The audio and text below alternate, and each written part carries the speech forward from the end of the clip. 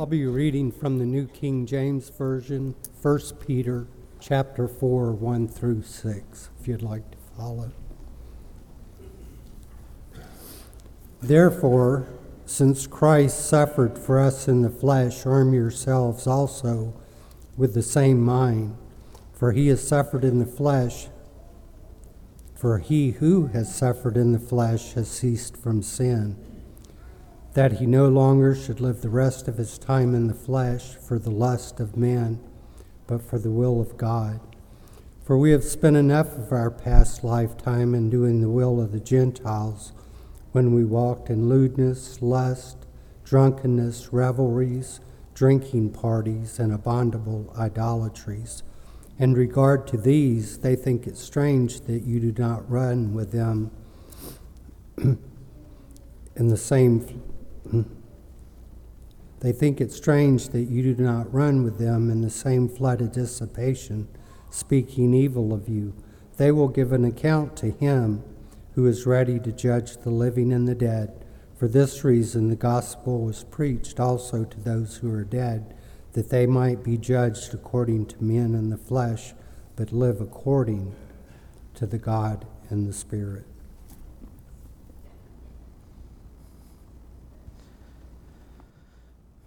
Do you remember when you first realized that your family is not normal? Here's what I mean. For many of us, there's a point in time when we look around at our family and we realize this is not normal. And it usually happens because we're exposed to something different. You see, you grow up in a family and you only experience that family for so many years of your life, so you assume it's normal. And then somewhere along the way, you find out that it's not. I can remember maybe not when I first realized my family wasn't normal, but I can remember a specific occasion when I realized my family wasn't normal. It involved my grandmother, and she is going to watch this in just a little bit, so I'm going to say this. I love you, Nan. Real quick, I want to say that before I get started. But we were at a funeral of her sister, whom she dearly loved. And my grandmother is very passionate in her love for people. She cares deeply about people, and she loves earnestly. And so she had this practice that at a funeral, she would take a picture of the body of her loved one in the casket. I thought that was weird, but apparently that has a long tradition to it. But here's where I did realize that my family was a little bit abnormal. My grandmother asked that me and my brother take a picture standing next to the casket with her deceased sister. And I remember standing there, and I nudged my brother, and I said, "Hey, do we smile?"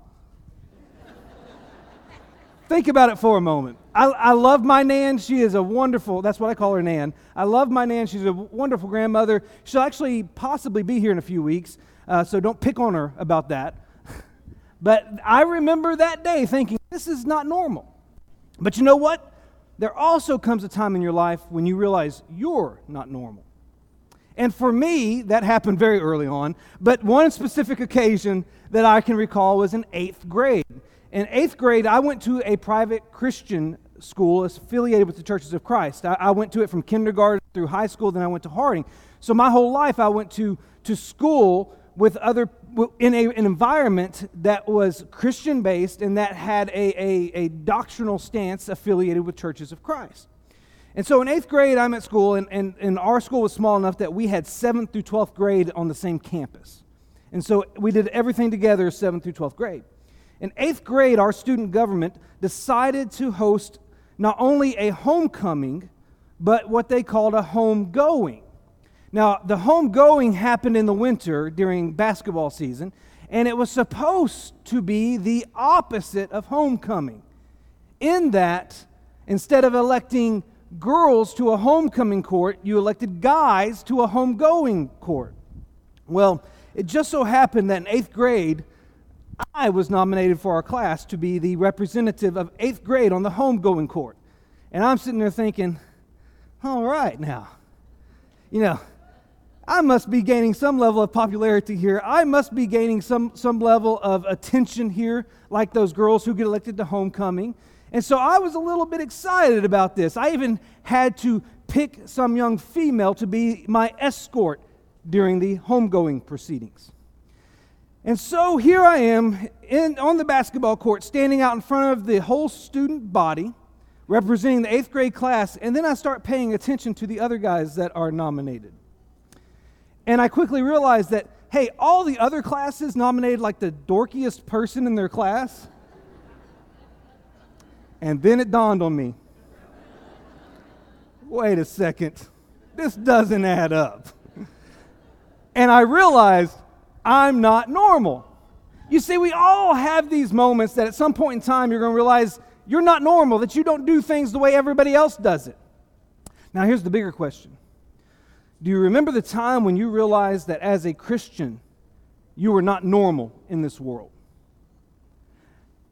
I can remember one event that stands out to me. It happened when I was in high school. And I went to a gathering with several of my friends from church.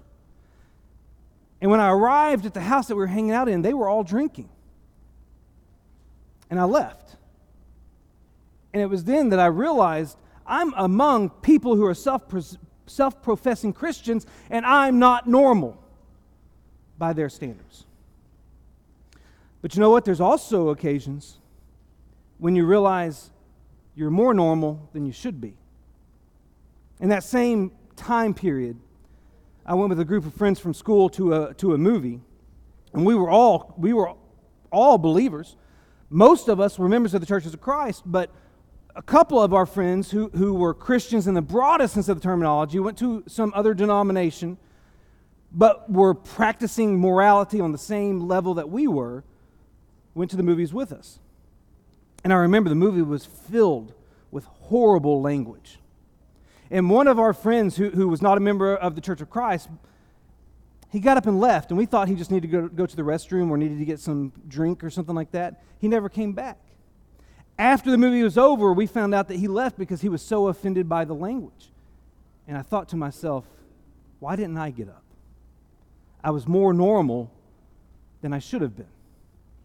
You see, we're in this study of 1 Peter, and it's got this theme running throughout the whole book about being strange. And the thing is, we're all strange to some degree. We all are abnormal in some capacity. But what makes us abnormal?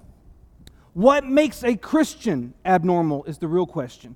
And if you look here in 1 Peter, look in chapter 4, you'll see that Peter emphasizes the need for us to appear strange to the world, particularly down at verse 4. Where he says that they being the Gentiles, which is terminology used of pagans, of unbelievers, and so on in the New Testament, the world in essence, they think it's strange, or they are surprised that you do not run with them in the same flood of dissipation. In other words, Peter's saying that the world should think it's strange, that it's abnormal, that it's weird, that you don't do the things that they do. That's what Peter's saying. But are we strange? See, before behavior can change, before behavior can become abnormal and strange, we have to change something else first. Do you remember what Jesus said about good and bad fruit back in Luke chapter 6, verse 43 through 45? He said this, "No good tree bears bad fruit, nor again does a bad tree bear good fruit. For each tree is known by its own fruit." And then he goes on to say that the good person out of the good treasure of his heart produces good, and the evil person out of his evil treasure produces evil. For out of the abundance of the heart his mouth speaks. What Jesus is saying is that the fruit we bear, whether it be our external actions or our behaviors or our conduct, it all originates within us, in our heart. Now, in the first century, the heart was the center of one's emotions and one's thoughts. And so what Jesus is saying is that our external behavior is going to be influenced by our internal thoughts. You see, in order to change behavior, we first have to change our way of thinking. And according to 1 Peter chapter 4, our strangeness to the world has everything to do with how we think. Go back to verse 1 of 1 Peter chapter 4. Peter, after appealing to Jesus' suffering in chapter 3, he says that since Christ suffered in the flesh, arm yourselves with the same way of thinking. Peter says that we are to think like Christ, to have the same mind as Christ.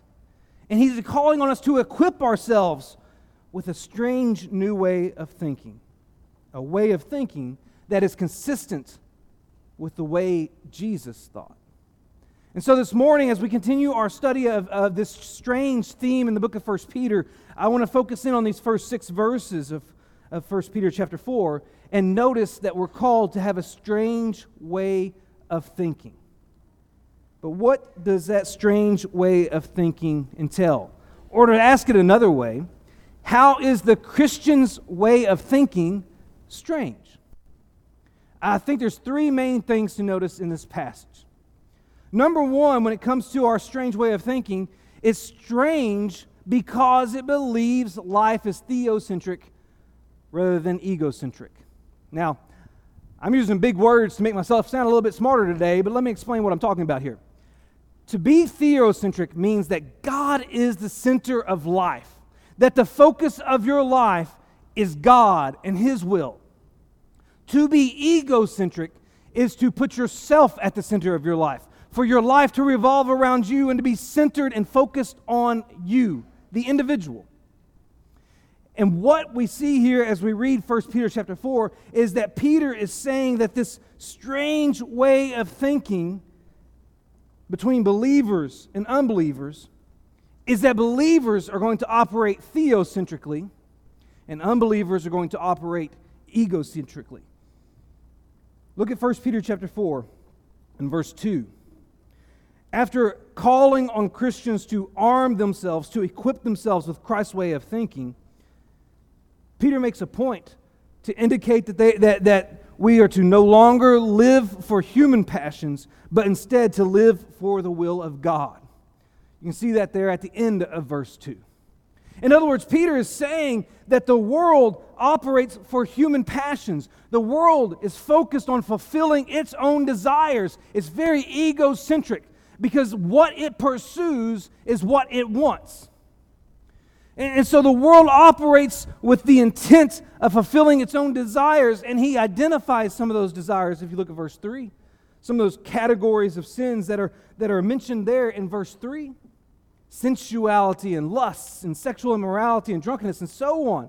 And it's all of these items that ultimately lack self-control. And what Paul is saying is that an egocentric life, a life centered on the self, pursues its own will and its own passions and its own desires. And Peter says that's not who you are.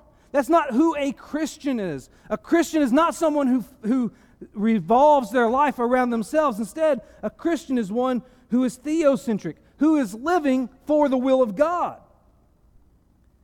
And living for the will of God means rejecting your own will. Do you remember what Jesus said? If you want to be my disciple, deny yourself and follow me. Deny being the center of your own world. Refuse to operate egocentrically and follow me. Make me the direction of your life. Make me the centerpiece of your life. Operate theocentrically. And think about the will of God for a moment. That phrase that appears here in chapter 4 and verse 2 really stands out to me. Because I started thinking, I wonder how many times in Scripture we're told what the will of God is. Now, here's what I found fascinating. You'll find many references to the existence of God's will in Scripture.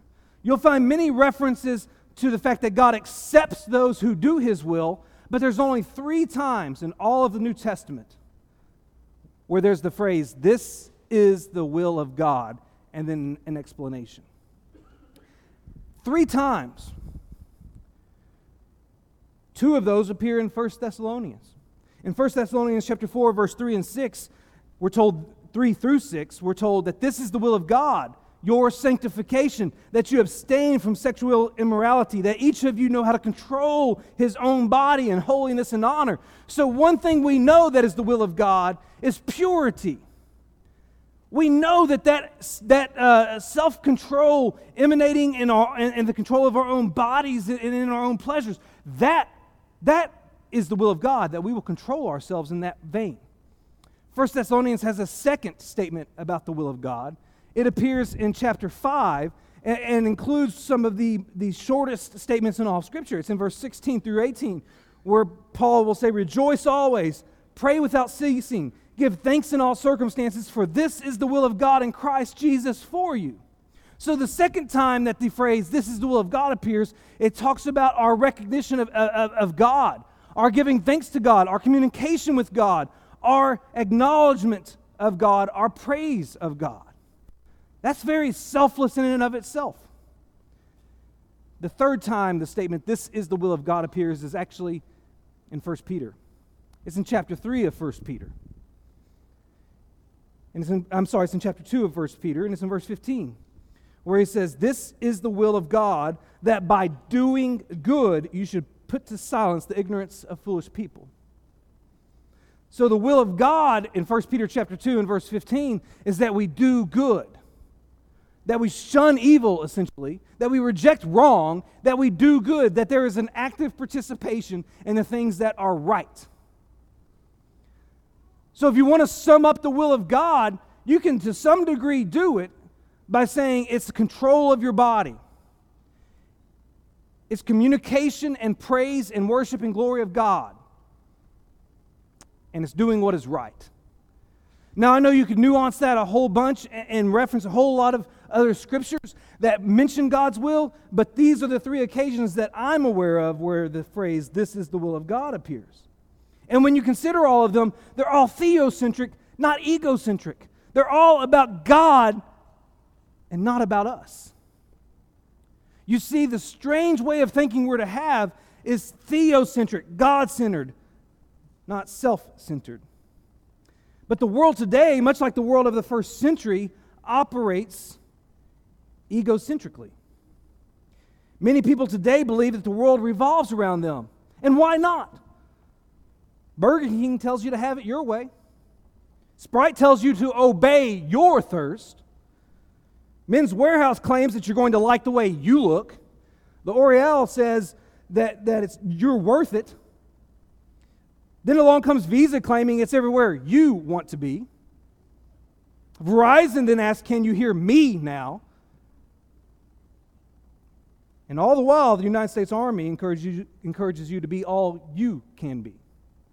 Now, don't get me wrong. I'm not trying to hate on any of these companies or organizations, certainly not the Army.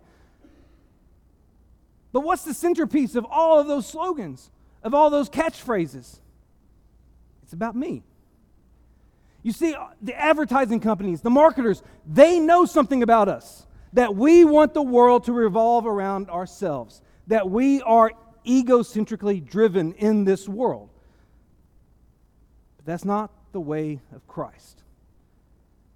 Christ teaches us a different way.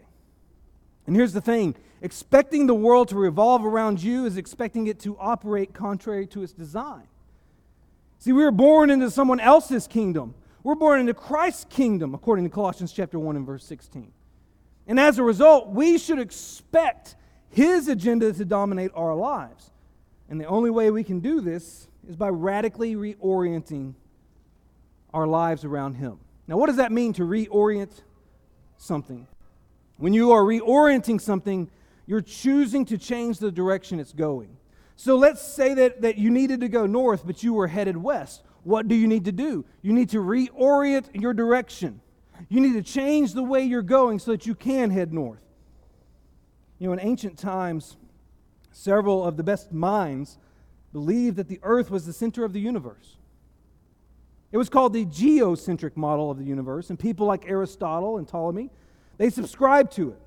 In fact, the Catholic Church, which dominated the Christian world in the 1500s and the 1600s, declared that all other models of the universe were heretical, and they censored those who believed in them, such as Galileo. They even banned books that taught other models. But then along comes the invention of something called the telescope.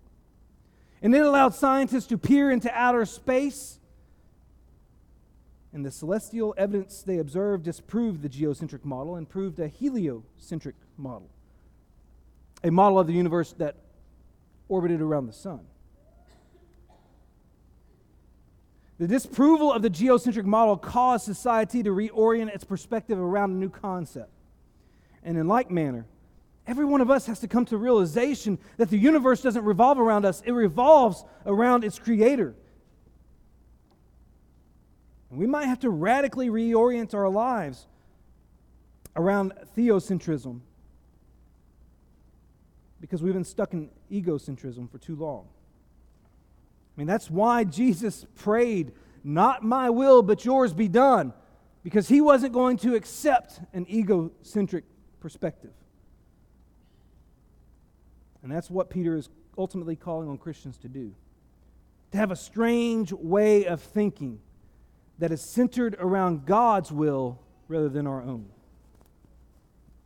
So our way of thinking will be strange because it's constructed on an understanding that God is the center of the universe instead of ourselves. But that's not the only way our way of thinking is strange.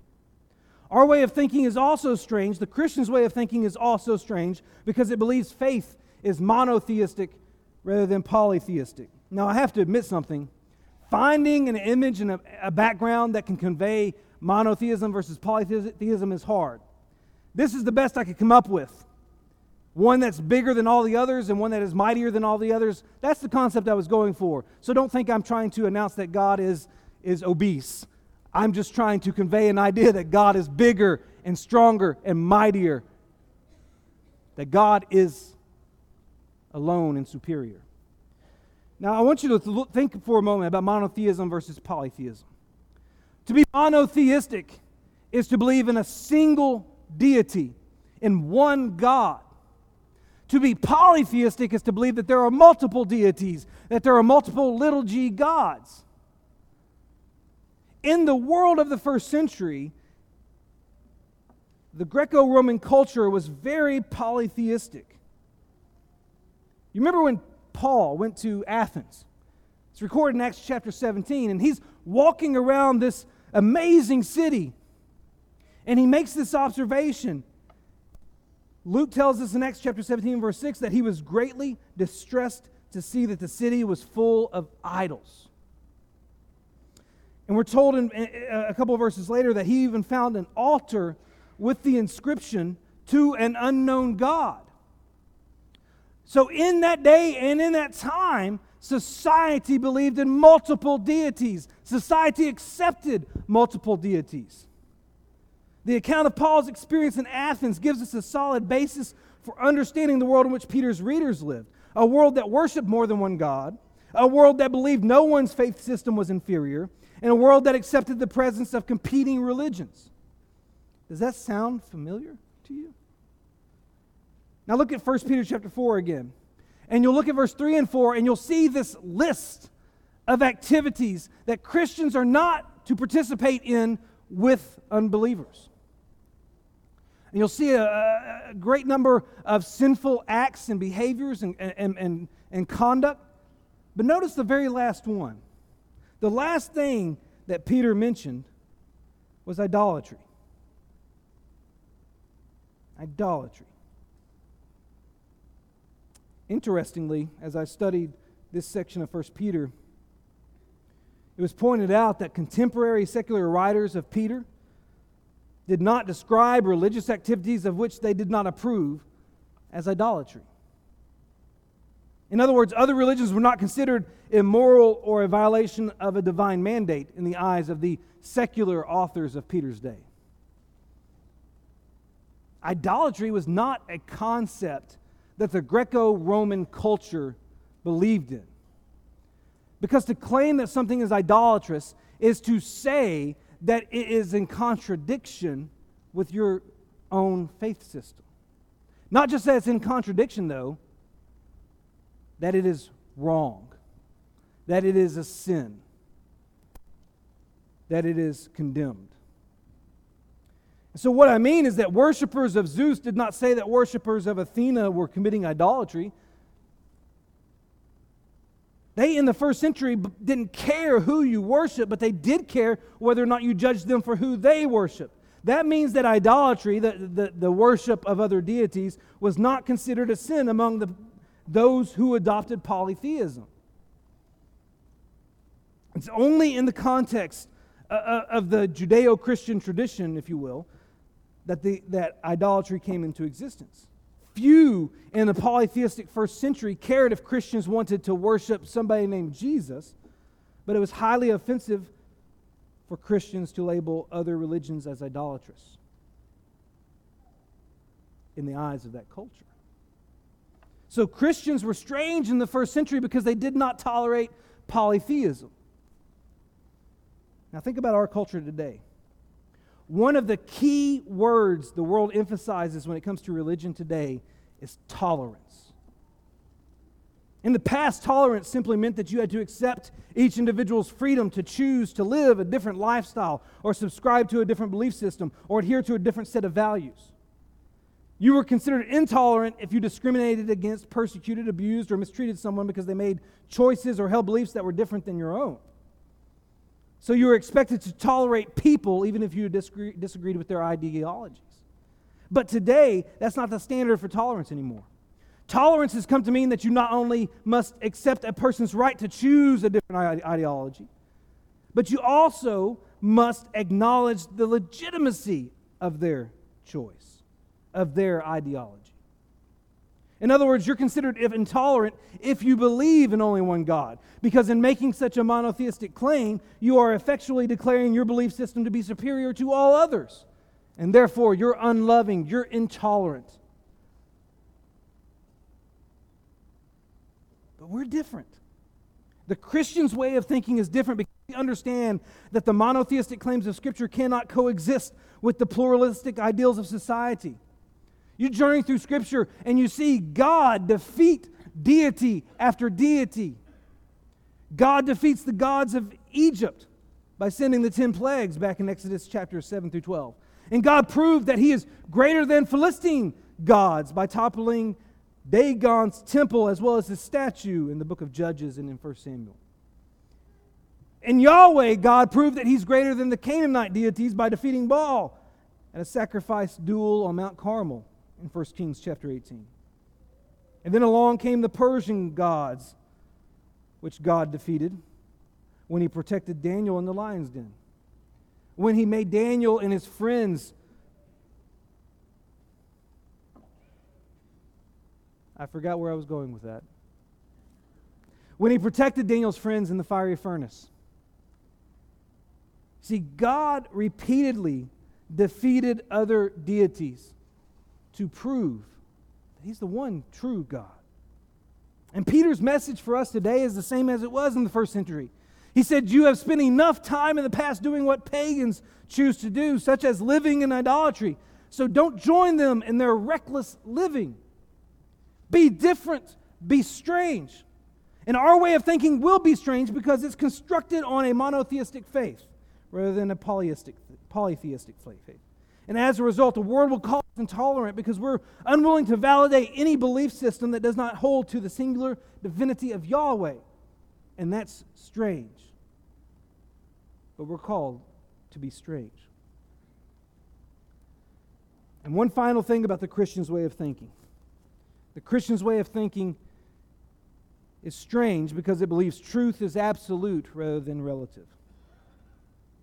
Absolute truth says that truth is defined by God for everyone.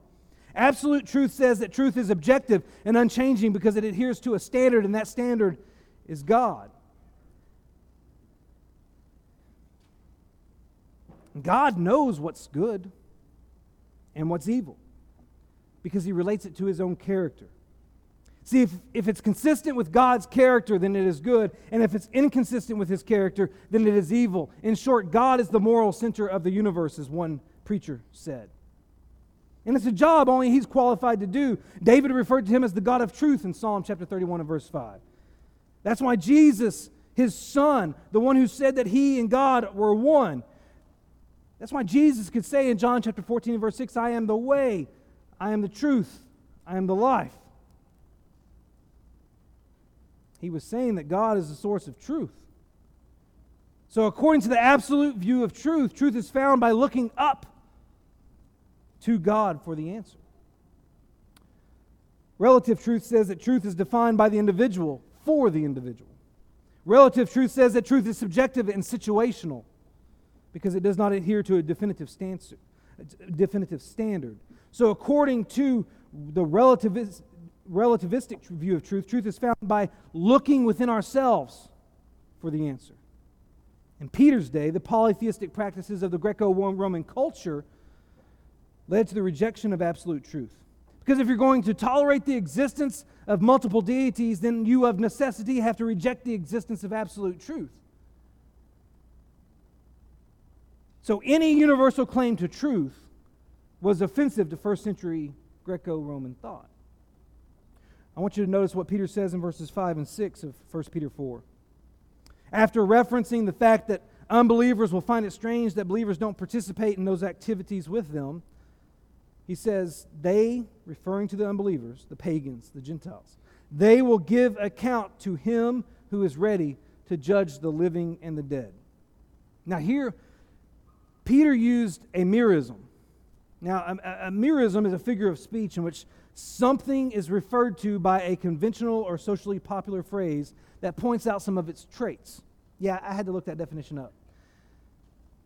So a merism occurs when you use a couple of the attributes of something to define it. And so when someone says, I searched every nook and cranny, they're using a merism that simply means I searched everywhere. Or when a bride and groom vow to take each other for better or worse, for richer or poorer, sickness and in health, they're using a merism that's referring to the fact that no matter what the circumstances are, they're going to hold on to one another. Even the phrase ladies and gentlemen is a merism because it's referring to everyone in an audience.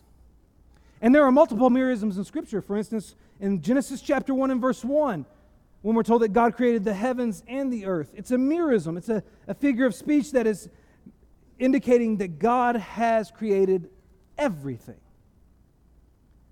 And so when Peter referred to God as the one who will judge the living and the dead, he's using a merism.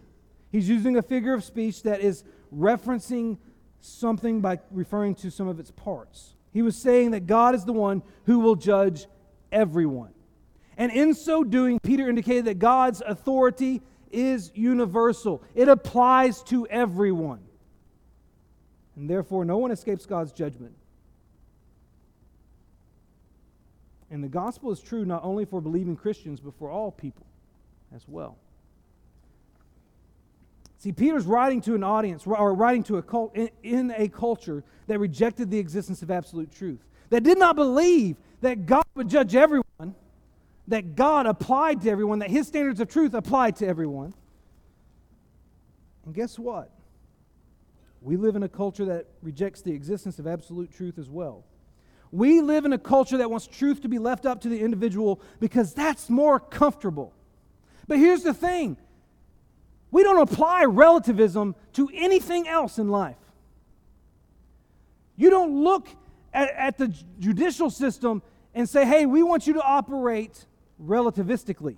I want to be able to be pulled over by an officer who says, hey, you were going 15 miles over the speed limit, and say, well, that may be true to you, but it's not true to me. I was doing the speed limit. We don't say we want relativism to be applied to sporting events. We don't say, hey, that college football team won the national championship. That might be the case for you, but really my team won even though we were 0-16 or whatever it is. I just gave NFL stats. We don't want relativistic truth in other arenas of life. You know where we really don't want relativistic truth? In the medical field. We don't want a doctor to say, well, by the diagnosis of everyone else, you're going to die, but I say you're going to live because that's what's true to me. No, we want to know the truth. We don't apply relativism to the other aspects of life, but when it comes to spirituality, all of a sudden we want it to be true for me and not true for you. We want it to be relative. It doesn't work that way. Because if everyone's truth is true, then everyone's truth is wrong. I'm reminded of the death of George Washington. Maybe you recall how he died. He died on December 14th of 1799. And the strange thing is that the day before his death, he was fine. But he went out horseback riding, and that night turned cold. And I believe it even started to rain. And he got very wet. And when he came home that night, he started to feel chilled. So his wife contacted their personal physician, who happened to be the chairman of the Department of Medicine at the University of Virginia. And their physician came and diagnosed George Washington with what he called inflammatory quinsy. And he prescribed, as many of you know, bloodletting. That involved making cuts on a person's body to let out contaminated blood, which was the medical thought of the day for curing illnesses like this. And so they let out a pint, but the former president didn't get better. So they let out another pint, and he didn't get better. And now here it is years later with the medical experience and expertise that we now have, that physicians have reviewed his case and determined that George Washington most likely had strep throat. Something that today can be remedied with medication. But they've also determined that strep throat is not what killed him. He died from the loss of blood.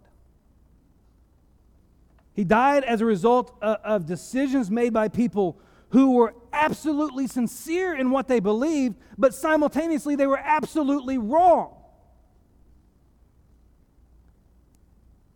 And when you think about relative truth, that's the consequences.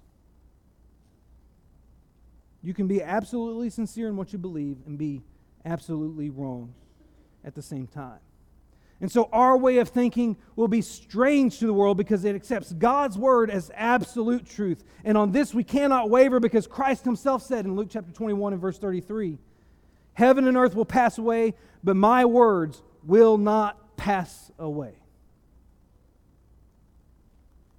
So we have to have a strange way of thinking. I think I've told you this story before. It's about a man who went to a city hoping to save that city from God's judgment, and he tried talking to one individual and then to another, but nobody would engage him in conversation. And so he tried carrying a picket sign around the city, hoping to get people's attention, hoping that they would read the message he had written down. And he began shouting loudly, "Men and women, repent! What you are doing is going to destroy you." And people began laughing at him. But he kept shouting.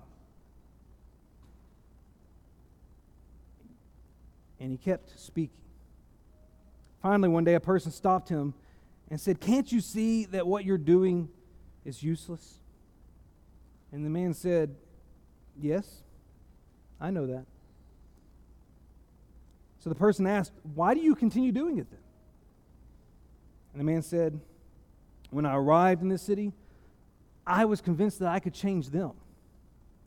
But now I continue shouting because I don't want them to change me." The point is, the world may continue to change its way of thinking, but we can never let it change ours. And so we hold fast to a monotheistic faith. We believe in absolute truth, and we live theocentrically. We accept the strange way of thinking because it's the way of thinking that God has called us to possess. This morning, if you look at your life and you realize that something is not right, that your way of thinking is not consistent with the way of thinking that's presented in Scripture, if you look at yourself and realize you're not living theocentrically, you're not living with God at the center of your life, if you look at yourself and realize that you have not committed yourself to Him alone as the God of your life, if you look at yourself and you realize that you haven't applied His Word as the absolute standard for your life, then now's an opportunity to change the way you think. Now's an opportunity to change the way you live. Now's even the opportunity to change your eternity. If you need to make a decision today to become a child of God, to have your sins washed away, to become a member of His body, then now is that opportunity. If you will confess your faith that Jesus Christ is His risen Son, if you will repent of your sins, and if you will be immersed in water for the forgiveness of those sins.